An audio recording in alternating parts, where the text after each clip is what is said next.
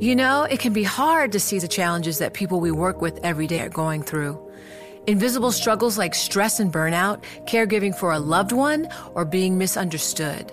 But insight, awareness, and empathy will help us better see the issues they're dealing with. And that can make us and our companies healthier too.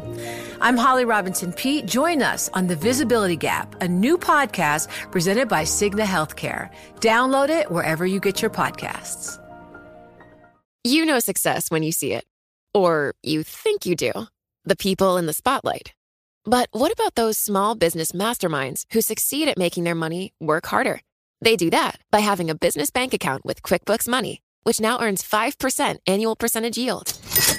Making your money work as hard as you do? That's how you business differently. Learn more about QuickBooks Money at quickbooks.com/5APY. Banking services provided by Green Dot Bank. Member FDIC. Only funds and envelopes earn APY. APY can change at any time.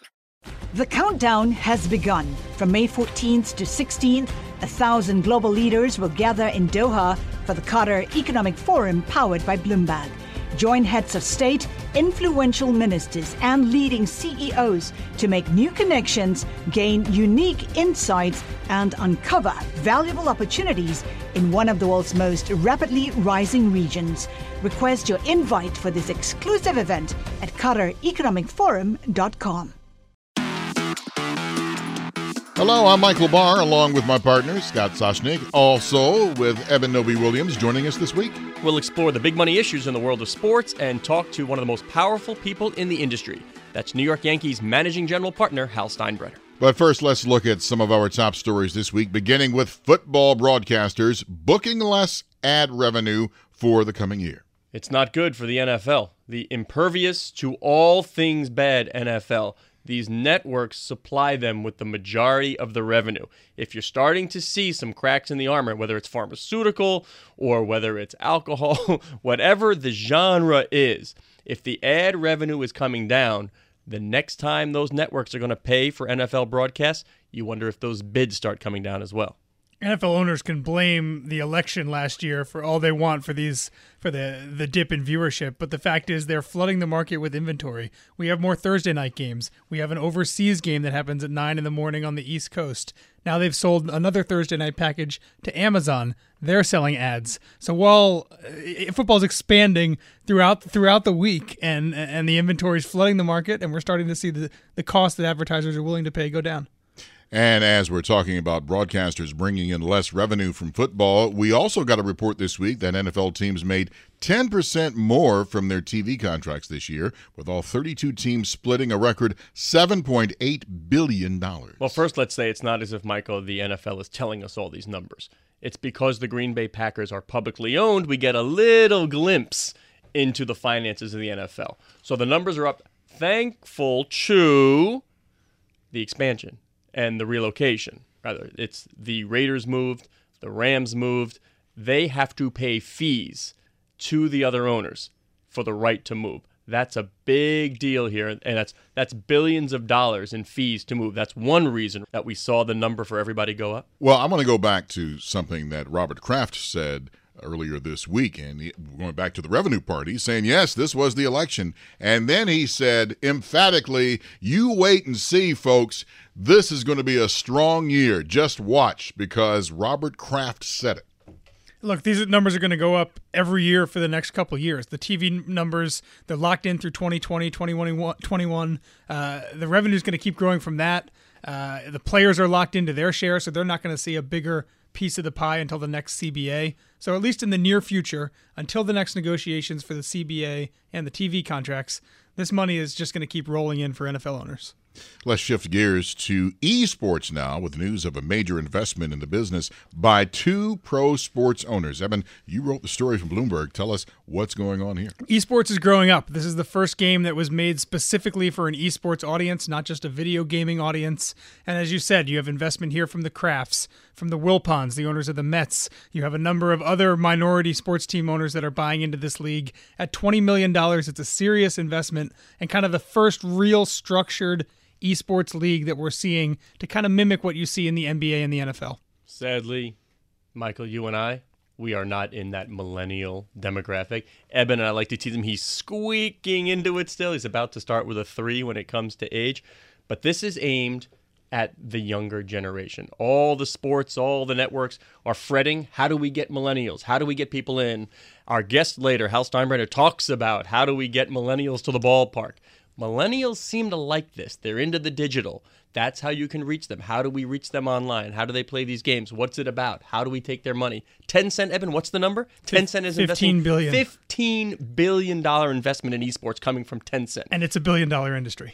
That tells you where this is going. Old Man Barr coming here. And I know people in our age bracket are thinking, now who in the world is going to watch people play video games? Well, remember back in the day, they had Championship Bridge, and we watched that. So there's no reason why this cannot get over. We had Ted Leonsis, the owner of the Washington Capitals and the Washington Wizards, say that he believes esports as an industry will be the size of the NHL or the NBA within the next 5 years.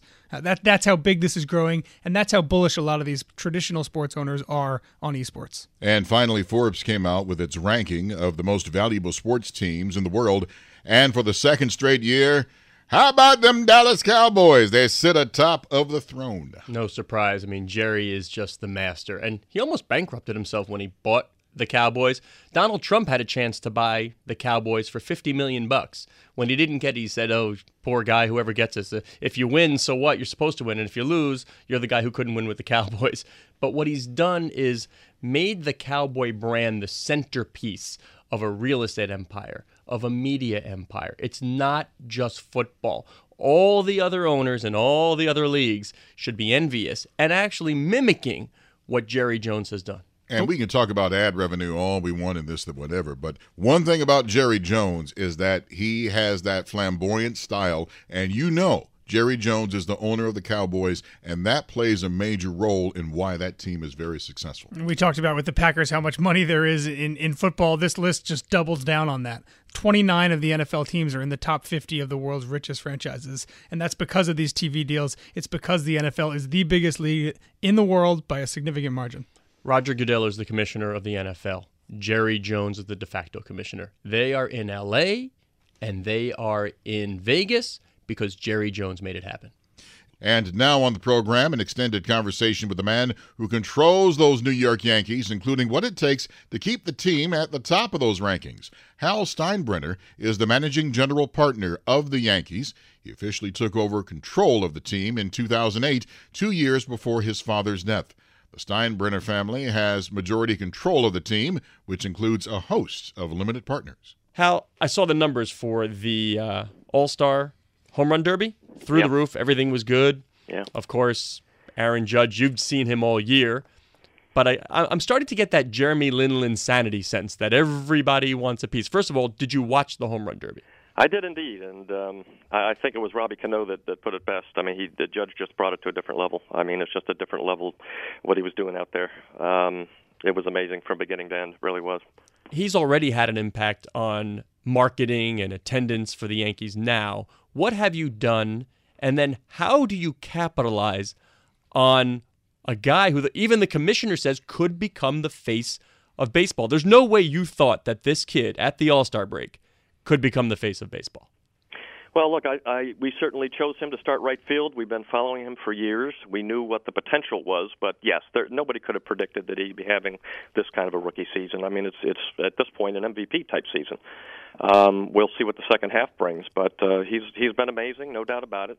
Our fans are excited. I mean, he's great off the field, as good as he is on the field, and we've got a lot of other young players like Sanchez, Severino that they're excited about too. So it's been a fun year. You have the judges' chambers, you have fans showing up in wigs. Can you give me from a dollars and cents perspective now, how does a league capitalize on that?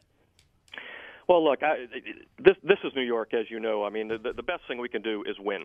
And for us, it's not necessarily about any individual player. There's no doubt that judges' chamber, we have different people. We choose different people to sit there before every game. And the fans love it, and it's great. But Aaron Judge will be the first one to tell you that there's 25, guys total on this team. And he's just one of them. But there's no doubt he's been fantastic. He's unbelievable with the kids. He's unbelievable with the fans. But we've got a lot of good young players, and I think that's what overall the fans are excited about. And we just need to win. It's been a tough few weeks here. We're talking about players knocking a baseball about 500 feet, including Aaron Judge. I know some people say, oh, well, the ball has changed. Maybe it's juiced. I don't believe that at all. I think it's just simply you've got guys that can physically knock a baseball like that and are physically fit. There was a lot of impressive things about that Derby, right? But I think the thing that impressed me probably the most is the Judge looked like he could have gone another round or two, and some of these other guys were gassed, if not most of them. So he's something else, no doubt. Yeah, Hal, you said we have a bunch of young guys. I'm not used to hearing the Yankees spoken about in those terms. I remember the core four of years ago, but the Yankees and a bunch of young guys. Wait, pinch me. This is the New York Yankees, right? It is. Look, we've had our rough years the last 5 years, right? But we've been talking about the Sanchez's and the Severinos and the Judges and the Birds of the world for the last few years, and they're finally now here, and they've arrived, and we're going to get Bird going as well, and we got a lot of other talent at AAA and at AA and at Single A. So it's we're patient. We didn't trade these kids away when everybody was asking for them. We were patient, and that's not an easy thing to do. And the fans were patient, too. They were great. It's no surprise Forbes ranked the Yankees one of the most valuable sports teams in the United States. How did the Yankees become this mega valuable team? Well, it's an honor, first of all. But there's a lot of history there, a lot of world championships. And, my dad really turned this thing around. We all know what the Yankees were in the early 70s, not much. And he just did a phenomenal job of promotion and getting the right players, not being afraid to spend money, even if it was his own money, and to get a world championship team, and developing, putting a lot of money in player development, scouting. I mean, it all comes from winning, and it all comes from, in my opinion, having as much class as you can. I mean, we try to be a very classy organization from top to bottom. And discipline is strong, and the players know it from the day they walk in these doors at 16, 17, 18 years old. So. And no disrespect to Craig Nettles, who was a great Yankees player, but I remember that era, and I always call it the Craig Nettles era, which you just described. In the early 70s, the Yankees had the rebuild. Yeah, Stottlemyre was great, but I mean, there weren't many bright spots, that's for sure. Late '60s, early '70s, and again, my dad came in there and he made some trades. Piniella, getting of course Reggie, and all these kind of Catfish and all these deals in relatively short order. He turned that club around and gave New York a winner again. We are chatting with Hal Steinbrenner, the managing general partner of the New York Yankees, and how you said patience, and that is not always a buzzword that the New York Yankees were known for. They did trade assets away for sort of the win now, the veteran guys. Was there a line of demarcation? When did it change? When the approach was, we're not going to spend the big money on the huge free agents. We're going to develop our own. That's the way you win in baseball. Well, I mean, look, it's a group effort. Numerous family members. I'm not the only one involved here, and we just all felt, it was pretty 3-4 years ago. We had all those injuries, and we had nobody at AA and nobody at AAA to come and really contribute, and didn't make the playoffs. And it was kind of then that me and others, really just felt that we knew we had all this talent at Single A, right? Judge, Sanchez, all these guys. And we just weren't going to trade them away. I mean, it was the same every trade deadline, and every offseason was the same. Everybody was asking for these guys, everybody. And we just decided not to do it. Let's let them develop in our system. Let's make our fans aware of them, which I think we've done a good job of doing the last couple of years, during game, TV shows on Yes, things like that really show these young kids and get their names out there so the fans get excited about them. And I think that's been a good endeavor as well. But it was simply a matter of, for me, not having that talent when we needed it at the upper levels, and we just wanted to be patient and let these guys develop, so we would have that. You mentioned your dad, George Steinbrenner, and what your dad did. He was one of the owners of a major sports team that you can recall, especially in the 70s. All of a sudden, he's popping up on light beer commercials. The whole nation knew George Steinbrenner. And I'm just, can you expand on that and talk about your dad and what he meant to the Yankees? Well, look, he was very charismatic, as you know, and outspoken at times, and he wore his emotions on his sleeve. There was no doubt how he was feeling at any given time, and he said it like it is. And he was just really good at the promotional part of it. But the vast majority of a lot of the things that you saw were just passion. He loved the game, he loved New York, and he loved the Yankees, and it showed. Good, sometimes in good times, sometimes in bad times, but it showed. Hal, I never know what to believe when I hear sports bankers talking about the Yankees, because I'll tell you what they say, many of them anyway. Hal and the family, they don't love baseball. Mm-hmm. That's what I hear. Do you love baseball? Is this really what you are? I know you like aviation. I know you're into that. Do you love baseball? I do. Look, I've spent a lot of years in the hotel business, and but even when I was doing that, my office was still next to George's here at the stadium, and then later down the hall. But I've always been here at Steinbrenner Field in Tampa, and always been a part of what's going on. And we do. We love baseball, or we wouldn't still be here, right? I mean, I get asked that question every year by the New York media. Are you going to sell? Are you going to sell? No, there's no plans to sell. We've got 3 generations now. I mean, my dad obviously has passed, but brothers and sisters, and now I have nieces and nephews that are involved, and someday my kids will be. So it's an honor, and we treat it as such. It's a blessing, and we do everything we can to carry on what our dad started here. Do you look at the valuations? Right now we have the Miami Marlins are on the block. You have 3 groups interested, Derek Jeter among them. One, did Derek ever come to you as a player and solicit information on what's it like to be an owner? What do I need to do? How do I develop that off-the-field persona on how to be an owner? Derek's talked to a lot of people, and we certainly had conversations about certain things. I mean, I really don't want to get into it, but he's got a lot of smart people around him, and he's a really smart guy. So, whatever he ends up doing, I'm sure he's going to be great at it. What do you think the Yankees are worth? If we're hearing, Scott, people ask me this all the time as well, and I just don't. I don't think about that. I mean, it doesn't really matter unless you're selling, right? And there's just no plans to sell. So the answer to that is I don't know. But I mean, clearly every sale that happens seems to, all boats rise on high tide. It's not just the Yankees. But anyways, it's just not something I think about, to be honest with you. But I'm sure you do think about the tentpoles that do drive valuation. I mean, that's just about making money. Yeah. How do you see the Yankees are the centerpiece? What are some of those other tentpoles that drive the business surrounding the Yankees as that core focus? Well, I mean, look, if you're talking about the business itself, I mean, you're right. I mean, having a healthy fiscal situation is a big part of any valuation of any company, and obviously ticket sales drive that, and what drives ticket sales, success on the field, and that drives TV ratings and everything else. So we've got to win, and this is New York, and I think we're finally, after 4 or 5 tough years, even though I think we were over 500 every year, but that's not making the playoffs and so on and so forth. I think we're primed for a good decade plus here. I mean, at least that's what I hope, and I'm excited. Baseball Commissioner Rob Manfred, he was talking about the possibility of expanding, adding more teams to the league. Yes or no? Is that a good idea? Well, I guess it depends where that is. I mean, that's certainly been discussed, I know. I'm not sure that there's anything imminent. But again, I'm not Rob Manfred, so I can't speak for him. But it just depends. I guess it just depends, guys, on where you're going to put the clubs. I mean, this is a big country, and there's a lot of great markets, and a lot of people love baseball in this country. It is our national pastime. So it really depends on the market, I guess I would say. Hal, are the Yankees making money? The Yankees do good, yes. We're doing fine, as you can tell, and attendance is up, ticket sales are up. Like I said, the last 4 or 5 years has been difficult for a number of reasons, the injuries, aging players, big contracts, big payroll, but now you're starting to see some of that payroll come off, and that's going to give us flexibility to sign other guys in the free agent market. We are the Yankees. We're always going to be involved there, but it also gives us flexibility of having younger players finally, lowering payroll, getting under the threshold, everything I've been talking about for a while. But the Yankees are doing good, yes.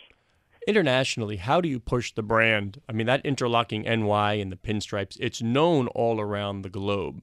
It is. But you really haven't pushed the brand around the globe with the focus on digital, and we know BAM and BAM Tech, with the way kids are consuming these days, everything on their iPads and their phones. Yep. It's easy to push scalable media. You can certainly push Yankees in Asia, in Europe.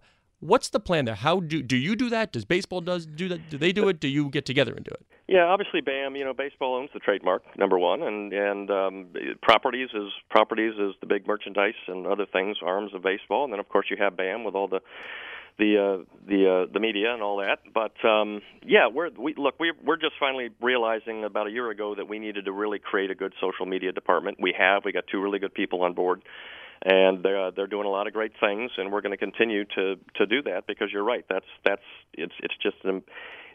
Conventional media is just one part of the whole picture now, right? I mean, you've got this whole social media platform, and that's all these young adults, millennials, and even kids my age, that's what they do. That's how they get their news. That's how they form opinions about things, and that's how they recognize one brand is better than another sometimes. And so we're going to push it. We've had relationships in Asia for a lot of years, Japan.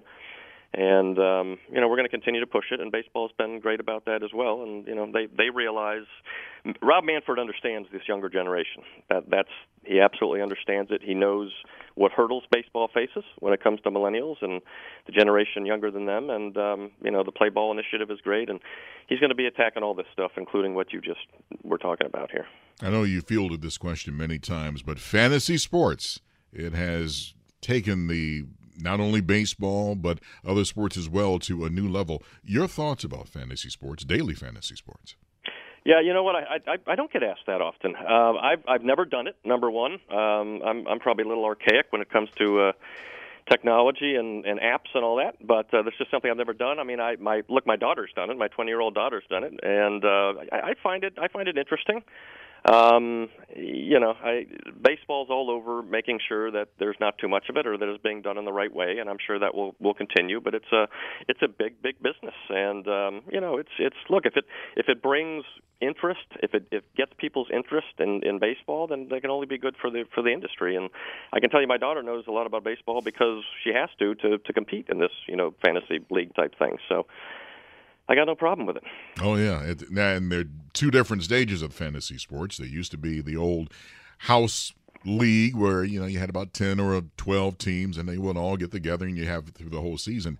And then daily fantasy sports came about, and like you said, now you really have to be on top of not just the Yankees, but all the other teams out there as well.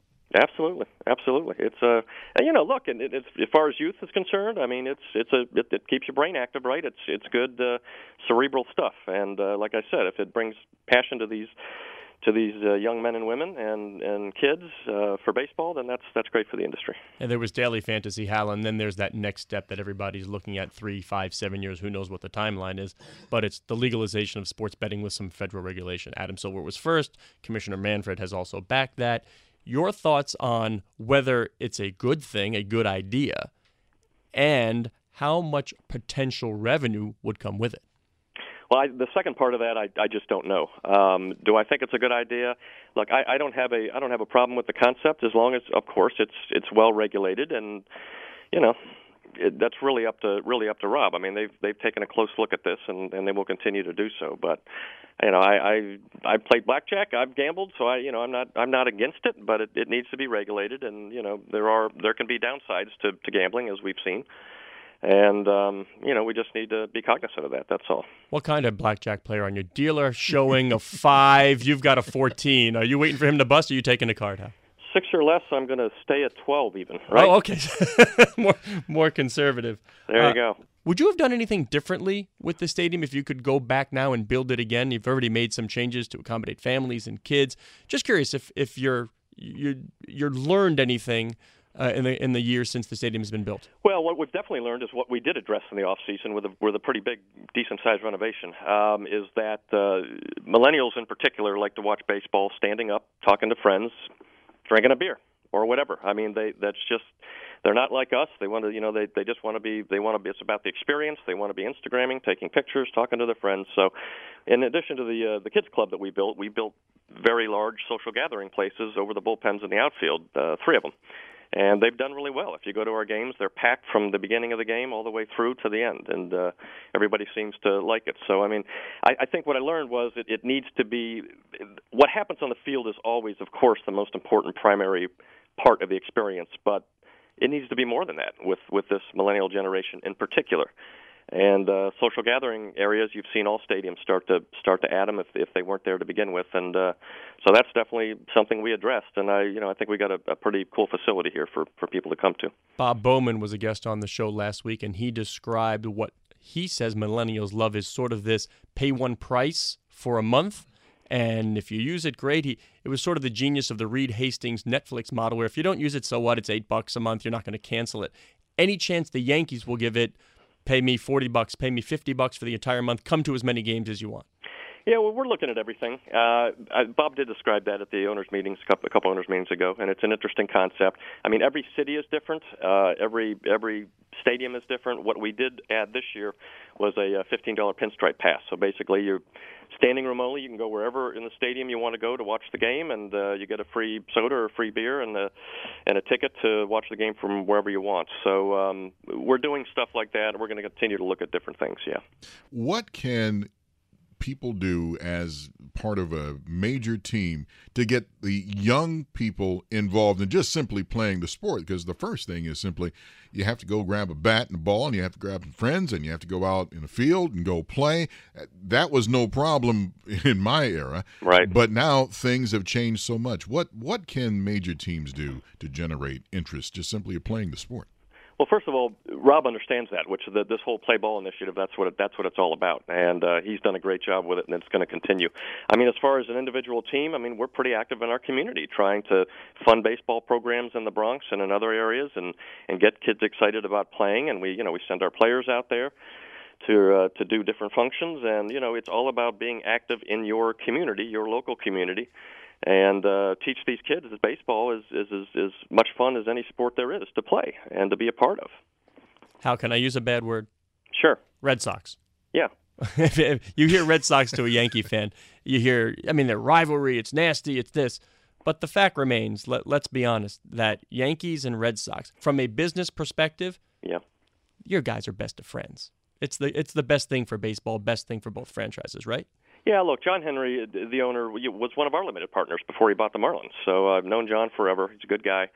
And it is. We have a lot in common, obviously. But the rivalry on the field will always be heated and passionate, and that is great for baseball. And it's great for our fans, and their fans too. You mentioned the limited partnerships. They do trade quite often. What's the market like for Yankees LPs, and why do people do it? Why do I want a 1% or 2% stake in a team? Well, I mean, you'll have to ask them. I mean, clearly, 2 or 3 times a year maybe it happens, but you have to remember we have a lot of partners that have been in since '73, so they're getting older and thinking of their estates and whatever else. But then you've got some guys that do come in, even if it's a 0.5%. I just to be a part of this great franchise that my dad worked so hard to build, and I think there's a sense of pride that comes along with it. There's not much governance, that's for sure. Actually, there's no governance. I think somebody once said that there's nothing quite so limited as being a limited partner in the New York Yankees. Dr. John McMullen, the former owner of the Devils, said that about you. Well, he didn't just say a limited partner to the Yankees. He says being a limited partner to George Steinbrenner specifically. Okay, all right. Well, that hasn't changed. That hasn't changed. You don't want too many captains in the wheelhouse, but I just think it's a sense of pride, and they enjoy coming to the games and being a part of it, and so that's going to, I'm sure, continue. But there are other reasons too. It happens. What do you see as the future revenue drivers? Do you worry, Hal, big picture, when ESPN is losing subscribers? I mean, we all know media is the number one revenue stream. Tickets, of course, you need as well. But is there any worry about the big media companies, or is it, Amazon will come in, Google will come in, it's a changing landscape, Twitter, Facebook, somebody's going to pay because our content is so compelling? Well, I think you just hit what I was going to say, which is as long as we take care of our business, this industry, the play ball, get kids interested in playing and watching, teach them it could be fun, having good, classy organizations like all these are. As long as we take care of business on our end, I think the rest is going to take care of itself. All right, that's Hal Steinbrenner, the managing general partner of the New York Yankees. Hal, thank you so much. Thanks, guys. Appreciate it. So, Michael, I'll tell you what I take away from Hal Steinbrenner is that this is a different Yankees. This is not the Yankees that people were used to, where if they're close, you know what? Get rid of all the young prospects, doesn't matter. Get the star, the 33-year-old star now, winning now, gratification now. This is about building an organization. They understand or seem to have learned that you better have depth in the minor leagues to bring up. This is a different team. They're not going to be the highest spenders, and they're not going to get rid of their prospects. A word that we have not heard around the Bronx in a long time. Patience. Something else that I caught my ear when he said it, because I asked about fantasy sports, is obviously fantasy sports has a huge impact, not only on baseball, but NFL and the other major sports. But he really isn't that into it. His daughter is. But with something such of an impact that can add revenue, just bringing in new people into the sport, it's interesting that really is not his forte. It is not. And you ready for our stat of the week, Mike? I know you love this part. You ready for the stat? Ta-da! Today is number 2. Yes, Derek Jeter, so we're continuing a theme. But number 2, the number of endorsements Aaron Judge has. 2. Rawlings, endemic to baseball. Under Armour, endemic to baseball. That's it. They are knocking down his door. Remember, Commissioner Manfred said this guy could be the face of baseball as a rookie. He is the guy. 2 endorsements. What do you think it's like to be his agent these days? And a rookie? My goodness, I mean, the sky is going to be the limit. And as long as he doesn't have any major injuries, this guy, I'm sorry to use hyperbole, but this guy could be the next Babe Ruth. I mean, he's hitting him 500-plus feet. He's a big guy. He's a big smile. That's all great, but it's all predicated. What did Hal keep saying? We need to win. If the Yankees win, and he's a big part of it, look out for him on the richest athletes list. All rise. Here come the judge. Sorry, John Sterling. Anyway, that wraps up this edition of Bloomberg Business of Sports on Bloomberg Radio around the world. We are here each and every week at the same time, exploring the world of money and sports. I'm Michael Barr. And I'm Scott Soshnick. Thanks for joining us, and please tune in next week when we continue our discussions with the most powerful people in sports.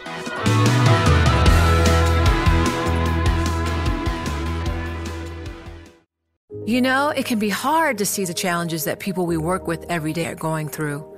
Invisible struggles like stress and burnout, caregiving for a loved one, or being misunderstood. But insight, awareness, and empathy will help us better see the issues they're dealing with. And that can make us and our companies healthier too. I'm Holly Robinson Peete. Join us on The Visibility Gap, a new podcast presented by Cigna Healthcare. Download it wherever you get your podcasts. The countdown has begun. This May, 1,000 global leaders will gather in Doha for the Qatar Economic Forum powered by Bloomberg, held in conjunction with our official partners, the Qatar Ministry of Commerce and Industry and Media City Qatar, and premier sponsor QNB. Join heads of state, influential ministers, and leading CEOs to make new connections and gain unique insights. Learn more at QatarEconomicForum.com.